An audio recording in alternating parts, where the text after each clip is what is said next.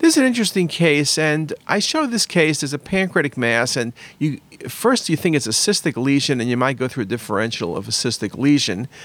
IPMN, serous cystadenoma, mucinous cystic neoplasm, which are all choices. But when you look carefully, the density is the same as the retroperitoneal fat. And this is a pancreatic lipoma. It's an unusual lesion, but it's a leave-alone benign lesion. You do not get liposarcomas. This looks like perfectly benign fat. So a very, very easy diagnosis.